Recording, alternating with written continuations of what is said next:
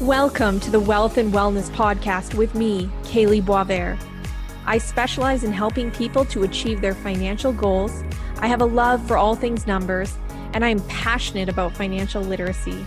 My goal is to spark healthy and positive conversations around wealth and investment and create a world where nobody is limited by their financial situation. But wealth is just one piece in the equation of living our best lives. So join me as we explore both wealth and wellness topics. From your net worth to your self-worth, get ready to take confident action. Hello, this is Kaylee and welcome to the Wealth and Wellness Podcast. Today we are joined by special guest Michelle Monroe, who is the Director, Tax and Retirement Research for Fidelity Investments Canada. So we're so excited to have Michelle here. She's a wealth of knowledge, and I am loving this topic. We're going to talk about women and wealth, so very relevant for what I do and my passion. So thank you so much for being here, Michelle. Just to start, can you tell us a little bit about what got you interested in investing and tax and, where you're at in your career today? Yeah, thank you so much, Kaylee. It's great to be here. This is one of my favorite topics. And let me roll back. I went to the University of Waterloo and I have a math degree. So I really like numbers. And then my career progressed and I went to a large accounting firm and I became a chartered accountant, which is now a CPA. And my career progressed and now I work at Fidelity Investments. And when I started my career there, I was behind the scenes doing the taxes for the corporation. And for the last couple of years, I've been crisscrossing the country, meeting with advisors, financial advisors like yourself and your clients, talking about taxes, retirement, and the importance of planning early. And one thing you touched upon there is really how important this is for women. To be talking amongst ourselves, educating ourselves. And so we're planning for our own retirements. And I'll tell you a little bit about myself. I'm a mom. I have 2 teenage daughters. My mother's still alive. She's in her 80s. She's doing really well health-wise. But this impacts not just me, but it's my entire extended family as well. And I think it's really important to have women helping other women, educating each other. So kudos to you for having this podcast and sharing this information with your listeners. Yes, women supporting women. I love it. And I love your passion for numbers and math. I am right there with you, but completely understandable. Not everyone loves numbers and math. That is still okay. These are still important conversations to have. So when we're talking about women and wealth, there's some gaps that are important, I think, to talk about. And these gaps between kind of women and men when it comes to education and work, investing, health and longevity. So can we start by just chatting a little bit more about that? Yeah, there's a lot of gaps that go on between men and women. And this is an important discussion and just to be aware of, so we're making informed decisions. So let's start with education. I started in university in 1990, so a number of years ago. And at that time, there was about 40% of university graduates were women and 60% were men. And that line has crossed over. And today, about 55% of all graduates are women and 45% are men. So we're having more and more women than ever before are getting that post-secondary education and more so than men. And at Fidelity, we took this research one step further. And we wanted to look at, well, what types of degrees are the differences between men and women. And what we found is that women are overrepresented in health, social sciences, and what else? Education, behavioral sciences. And men are overrepresented in this STEM, which is science, technology, engineering, and math.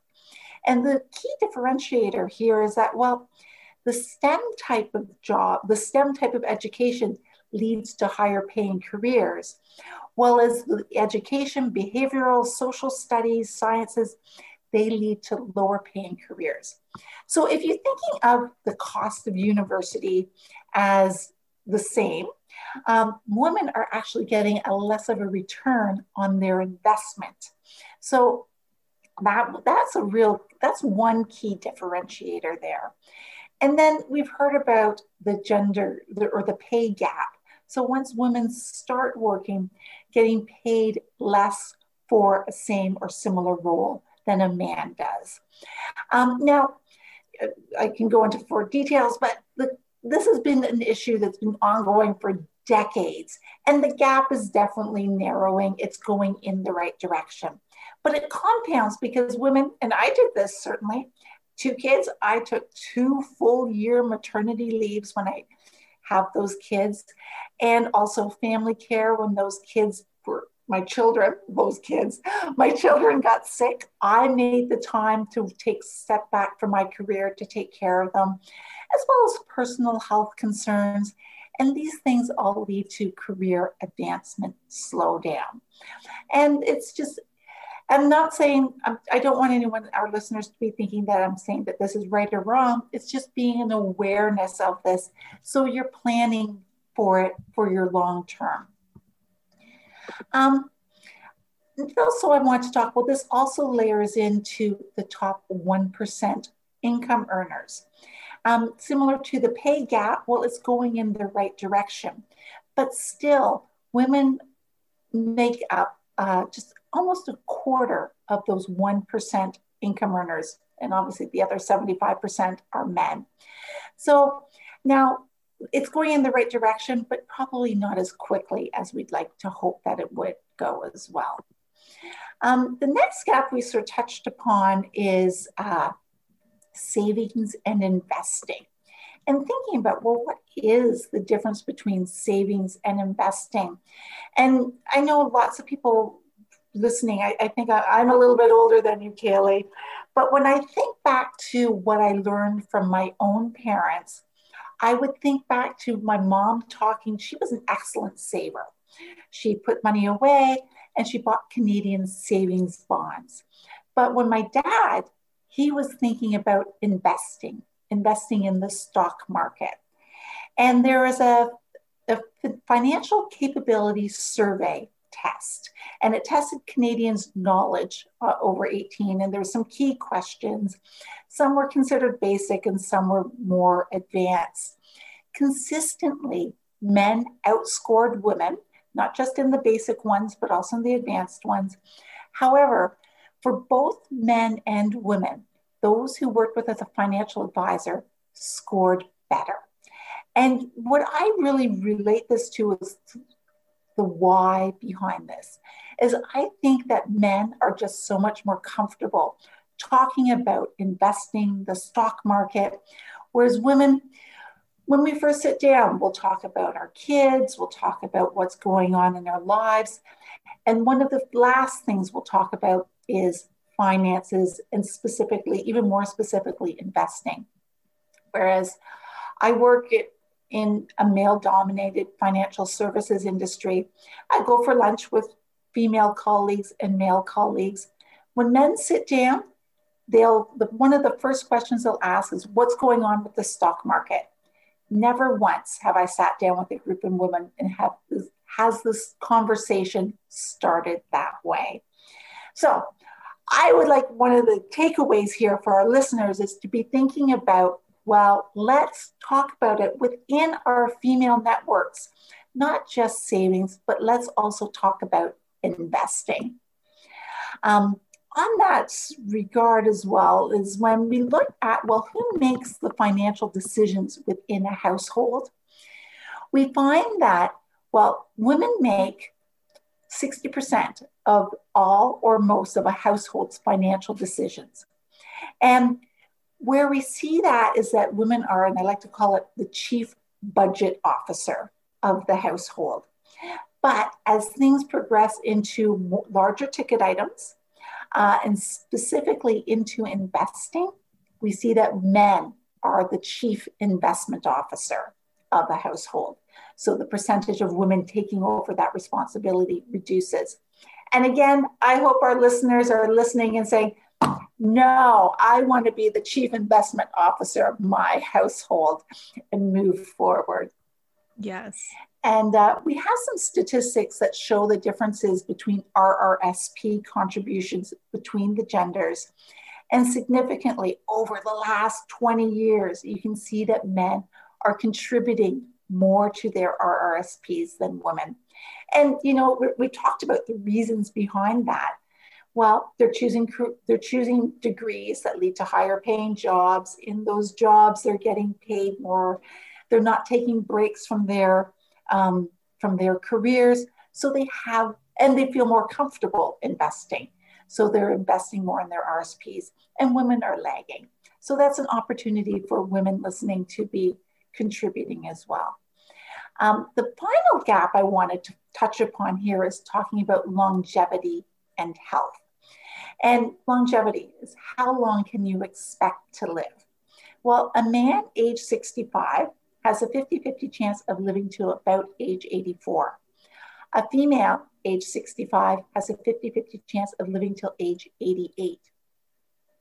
And then if you look, well, that's 50-50 on average. If you really want to be preparing for the probability, which is the 25% probability, well, a man has that probability of living to age 90 and a female probability of living to age 93. And I find this really fascinating stuff. So I Googled, Google has everything, longevity calculator, and I found a really detailed one. And anyway, you could put in my postal code, how much I make, how old my parents are. It asks about exercise, healthy eating, drinking, smoking, et cetera, et cetera, et cetera. Well, it calculated that I'm going to live to age 98. So we'll round up to 100 just for argument's Oh, sake. wow. Good for you. That's a long time. But say I work to age 60, right? And I know a lot of people are sort of thinking in the back of their head, well, I wasn't planning on working till age 60. I was hoping for that freedom 55. As it becomes closer, you're like 60, maybe 65. But for argument's sake, let's say I retire at age 60. Well, that means I have to plan for 40 years of retirement. And if I started work at age, say 20, I didn't really start working until age 20, let's say 25. Well, then I've had 35 years of saving for 40 years of retirement. And one of the key takeaways here is that women can expect to outlive our male counterparts on average 3 to 4 years. So how much more do I need to save during my working years to fund an additional 4 years of retirement? And that's one of the key reasons why this is so important for women to be thinking about, and the men who love their women to be thinking about. So it's an important topic, and one where we will, if we don't think about it now, we as women will be paying the price in our later years. All right. Yes. That's so much great information. And like you said, it's that awareness, right? Like we're not saying it's right necessarily that women still make less than men. Of course, we want to see that equal, but having this awareness at least sets us up to say, okay, what can I do then to make sure that this isn't the case? If I'm living longer, if stats show I'm not saving as much as men, what can I do to change that? And even like you said, that conversation, you're so right with that too, that women don't talk about this as much. So when we're having our next meeting with our girlfriends, it's like, first topic, what are the stock markets doing, right? Right. Let's change that conversation. Mm-hmm. And I find that with my gal pals, we talk about everything under the sun. Why should investing be any different? And once you start the conversation, people are my gal pals are very quick to pick up on it. And I think it's a great opportunity to really have helping other women. Yes. Yeah. That we're there for each other. And there's no such thing as, a dumb question or saying something like, that's why we're there for each other to, give each other maybe advice or feedback or what we've experienced. And it's a good opportunity to share that information. So I love that. And pointing out all these stats is so important, I think, for women to consider. So that health longevity takes us into that retirement question. And I think this is such an important one. Because something I've heard women say more than men too is this fear of like outliving their money, and women saying things like, I don't want to end up eating cat food in my retirement. So I'm like, why do women say that? Like, I would hope we don't have to convert to eating cat food, but men don't have that same fear or bring up that fear of outliving or not having enough. And I think there is a lot of concern with women, and are they going to be okay in retirement? So can we talk more about retirement for women? So thinking about retirement, and I don't want to assume that everyone's in a heterosexual relationship or even in a relationship period, but thinking about, well, what does retirement mean for you? And what does it mean for your partner who you're living with? And I remember this very distinctly. I was speaking with a group and there was a young couple, and the young lady, she was saying, well, I'm just going to keep on working forever. And he was like, no, I was going to retire at 60. So they hadn't really talked about creating this, what does the retirement vision look like? And it's an important thing to think about, because if you're making choices today and you're thinking about that vision, well, it's much easier to make those choices if you have a clear vision of what your retirement, what you're saving for, what you're working towards. And when we ask people, we do an annual retirement survey across Canada, but we get the same answers year after year. People want to travel. Even during a pandemic, people tell us, yeah, when this is over, we want to travel. And it's also spending time with family and friends, hobbies, things we didn't have time to do during our working years, volunteering, sports and fitness, arts and entertainment. And as I talked about there, well, if I'm planning my retirement to last 30, 40 years or longer, the first 10 years are going to look considerably different than the last 10 years. And it's certainly, media, they do a great job of those sort of the first 10 years, the fun, the travel, but really thinking about it as it is going to be a very long process, and it will change over the time of retirement. And Kaylee, I think that's one of the things where you can really where you do help your clients, is helping them prepare for that. It's like, well, retirement is more than what media provides, what they show in advertising, and helping them think about it that way. So kudos to you.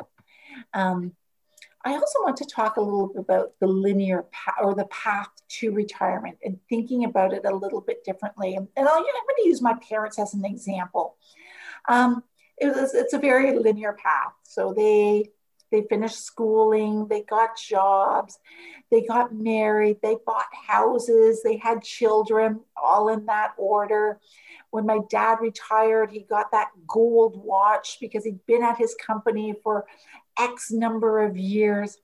Whereas our generation, well, my generation and generations after me, need to be thinking about it in a much different way.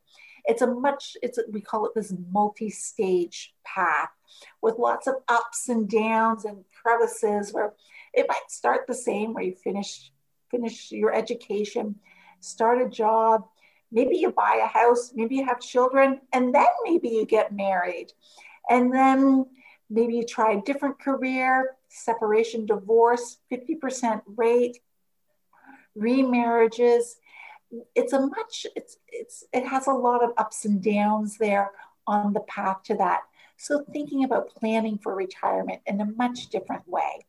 And I think it's another place where women can learn from each other, and we're talking about these sorts of things and thinking about it that way. Yeah.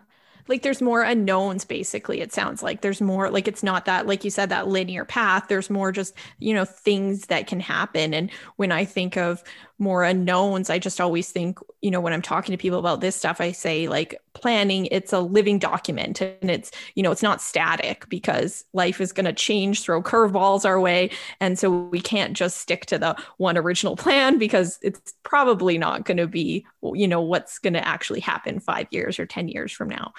And as I'm listening to you, I'm thinking, and the irony is, as we're recording this, we are living through a pandemic. Like there's no bigger pivot. Yes. Yeah, and adjusting.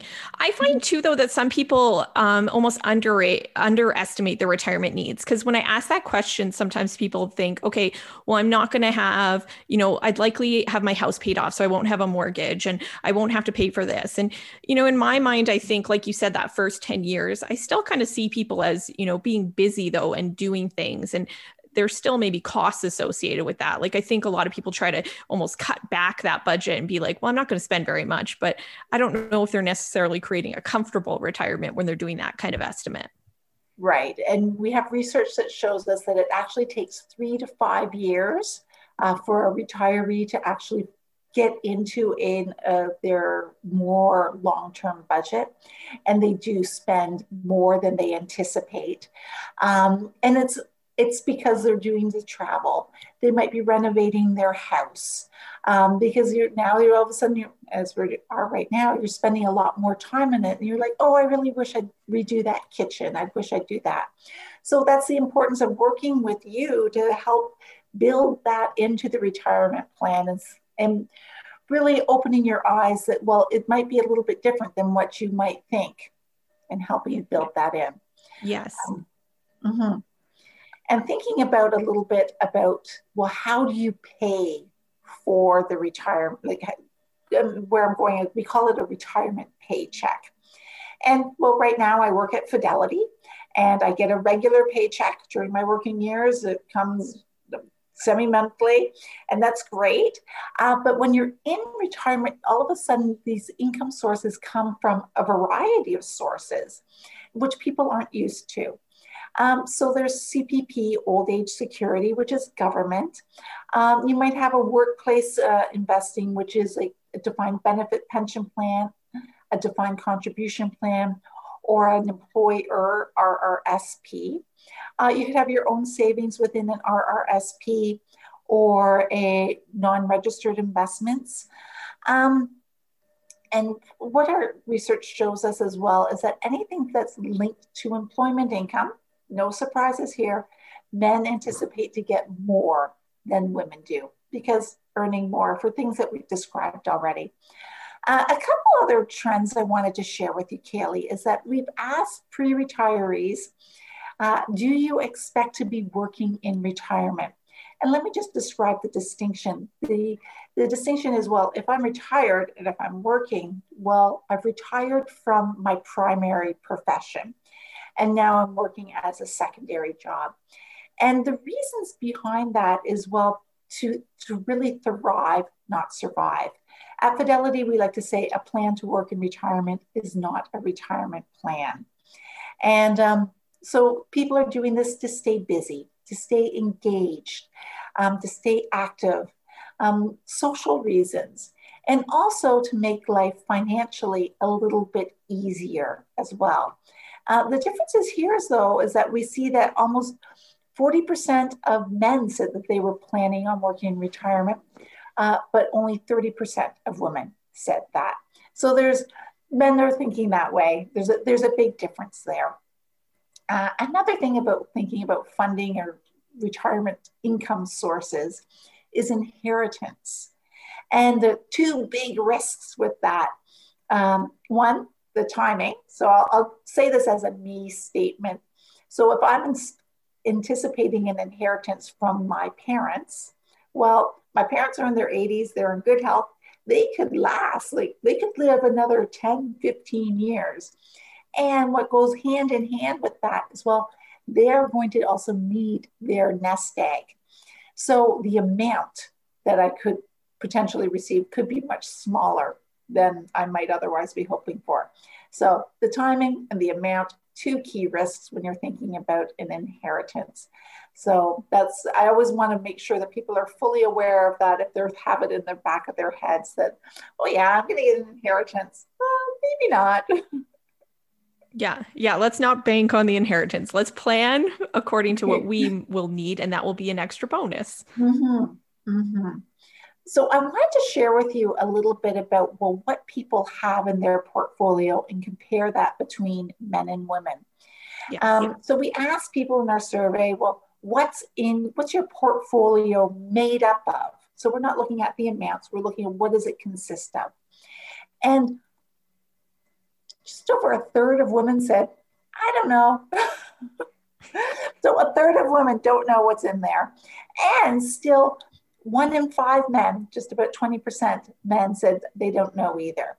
And personally, I work so hard for my money and I'm working so hard to invest and save it. I want to know what I'm invested in, why it makes sense for my portfolio. And I hope our listeners are doing the same. And Yeah. Like understanding too, yeah, the stage of life they're in and what they're invested in. And is that appropriate for their time frame and things like that? That's so important. right, it's very important. And the next thing I wanted to highlight is that the difference is, well, you might have equities, you might have a balanced fund, you might have bonds or cash. And well, men, they invest, they told us almost 15% invest in equities, where it was under 10%, just 8% of women said that they were invested in equities. So men are investing almost double compared to the women. And I think there's lots of good reasons for this. Well, men are more comfortable talking about investments, so they're more comfortable investing in equities. Women are more risk adverse, socialized. I was socialized as a female by my mother. Well, you invest in your Canadian savings bonds, and that was sort of normal. So again, this comes back to women educating other women, talking about investing so we can be more comfortable investing in equities. And the reason for that comes back to that longevity, is that equities provide the growth that women need because we live for 3 to 4 years longer than men on average. Now, equities can also be riskier, but over the long term, that diminishes. And also thinking about, well, a similar story about men are more comfortable investing in balanced funds than women are. And it's the same idea, is that, well, women need to be thinking about being more comfortable investing in balanced funds, which is, as the name describes, a balance between those equities, the bonds, and the cash. And you can see where I'm going with this discussion. Well, women are over invested in cash, in bonds. So the importance of shifting, having a more balanced portfolio and being more comfortable in the equities, and for longevity reasons. Yes, absolutely. So doing the work that it takes to get them there. So if it's just that they're not comfortable there, then it's, what will help with that? Like, is it financial literacy and taking a course or reading a book, or, what is it that's going to help bring them to getting more comfortable? Wow. So we are we're preaching to the choir here, because they're already listening to us, which is great. And this is the first great step. I always enjoy reading in each of the national papers have it to talk about a financial facelift, where it goes through an example of a family, an individual, and how are they investing, if they have enough. And what it does is it gives a real life scenario, which different aspects may or may not apply to my situation or a friend's situation.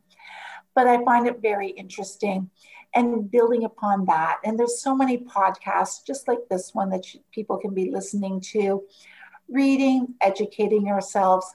And a lot of that is just following the energy, what interests you, and keep on going from there. Yeah. What are then a few things that women can do to really get started if they're, wanting to take that, like you said, that position of chief financial officer, right? Was that the term? Or investing officer? Yes. Yes. Okay. So what we want to do is the very first thing. So I have 5 things. The first one is take an inventory of your net worth. So that is just a snapshot of what am I worth today, or what is my family worth today? So if you're looking at it combined for partners. So, okay, I own and I'll say this as a me statement. I own a house. On the downside, I still have a mortgage. I have some investments. I have RRSPs. I have TFSAs, tax-free savings account. I have non-registered accounts. Maybe I have an investment loan. Maybe I still have a student loan. Maybe I have a car loan. So looking at all of those assets and then also looking at the liabilities against that and creating a snapshot of where am I at today. And I do this quarterly. Now, if somebody's listening and they're thinking, oh, I've never done this, well, let's just do it once and make it a goal to do this before the end of the year. Okay? And then once you've done it once, maybe your next goal is to say, well, I am going to try to do this quarterly. It's not something you want to be doing on a day-to-day basis. I think quarterly is about right. And with that goes hand in hand is understanding, well, how much money is coming into my household and how much are we spending? And using all of this information as knowledge. And so you're making, this is foundational to be making your decisions of how you choose to spend your money, how you choose to save your money.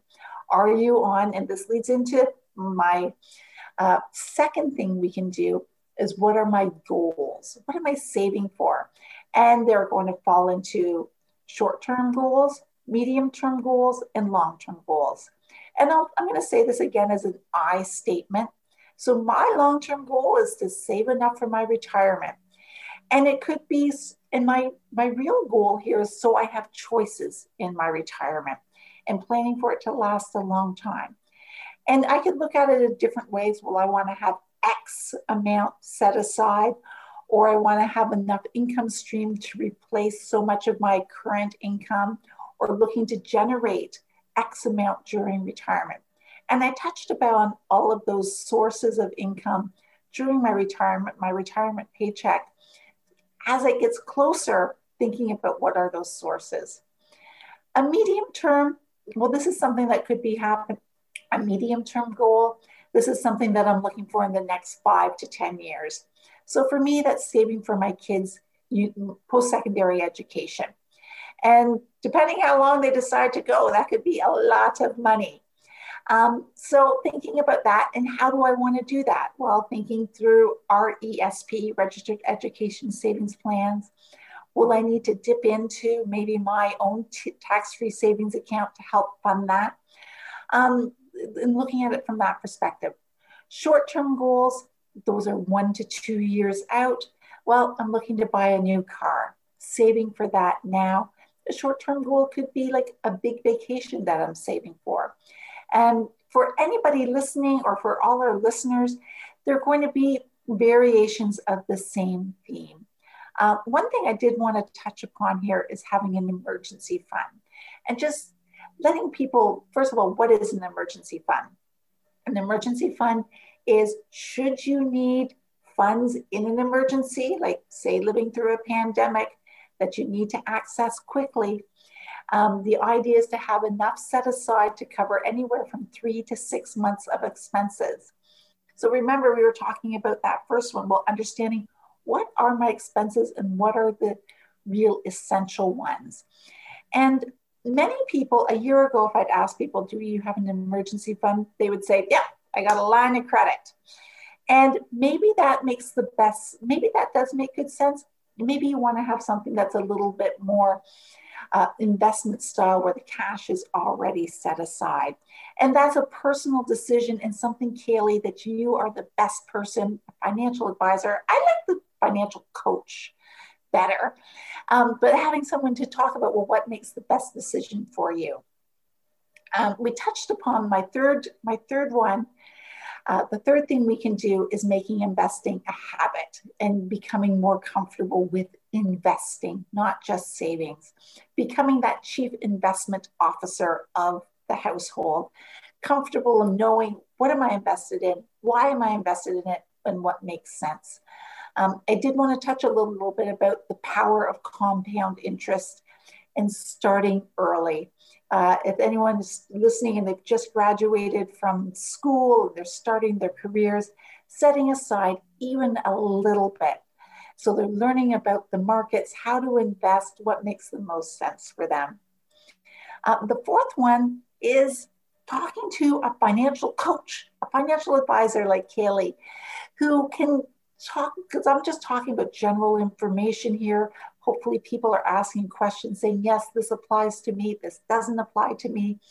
But talking with someone, and someone who's really knowledgeable about investing, about finances, and how it relates to someone's specific situation. And the fifth thing we can do today is having a written financial plan. So think about it. If I had a plan to run a marathon, if I put my plan pen to paper, I have a more higher likelihood of success if I have a written plan. The exact same thing talks about, the exact same methodology applies to a financial plan. I'm much more likely to be successful if I have a written financial plan. And how important, like, I don't want to leave my retirement to chance. And so this is so important to have a written plan. And it's not just financially, but I'll also feel better prepared emotionally, socially, and even physically. We have lots of studies on that as well. It's important stuff. Yes, I love that. So those are the 5 things. I love it. And yeah, that last one too, especially, I'm so much a proponent of, getting specific, writing things down, because I'm all about taking confident action. And it's so powerful when we do that with our money, that we can achieve these goals, especially if we're committing to getting really specific and planning it out, like you said. Yeah. Yeah. So oh, go ahead. I want to pull all these pieces together. So it's having the knowledge to understand not just saving, but investing. And what are we investing in? Building our confidence, planning ahead, taking small steps today, and investing the time in ourselves and in our future. And this is a circular progression. The knowledge, confidence, planning, taking the time, pulling it all together. It's so important. Yes, I love that. That's amazing. So just in the sake of like time, is there any other kind of key messages that you want to leave listeners with? Like I like your little sum up there, but is there anything else that you want to leave listeners I often say the best time to plant an oak tree was 50 years ago. The next best time is today. So the call to action is, no matter where you are in this progression, is to start applying a little bit more time so we have choices in our future. And this is such an important message for you, me, and our female listeners. Yes, absolutely. Start now, start where you are. Yes, like you said, today is better than tomorrow. So thank you so much, Michelle. I love that, because you were giving us a perspective with these stats of, just overall numbers and awareness that I think we all really need. So I love that. It's such a good information for us to incorporate now into our own lives. Thank you. It's been a pleasure being here today. And Kaylee, best of luck to you and all your listeners. This has been great. Thank you so much. Thank you. Thank you so much, Michelle. All right. Thanks everyone for listening, and I will catch you next time.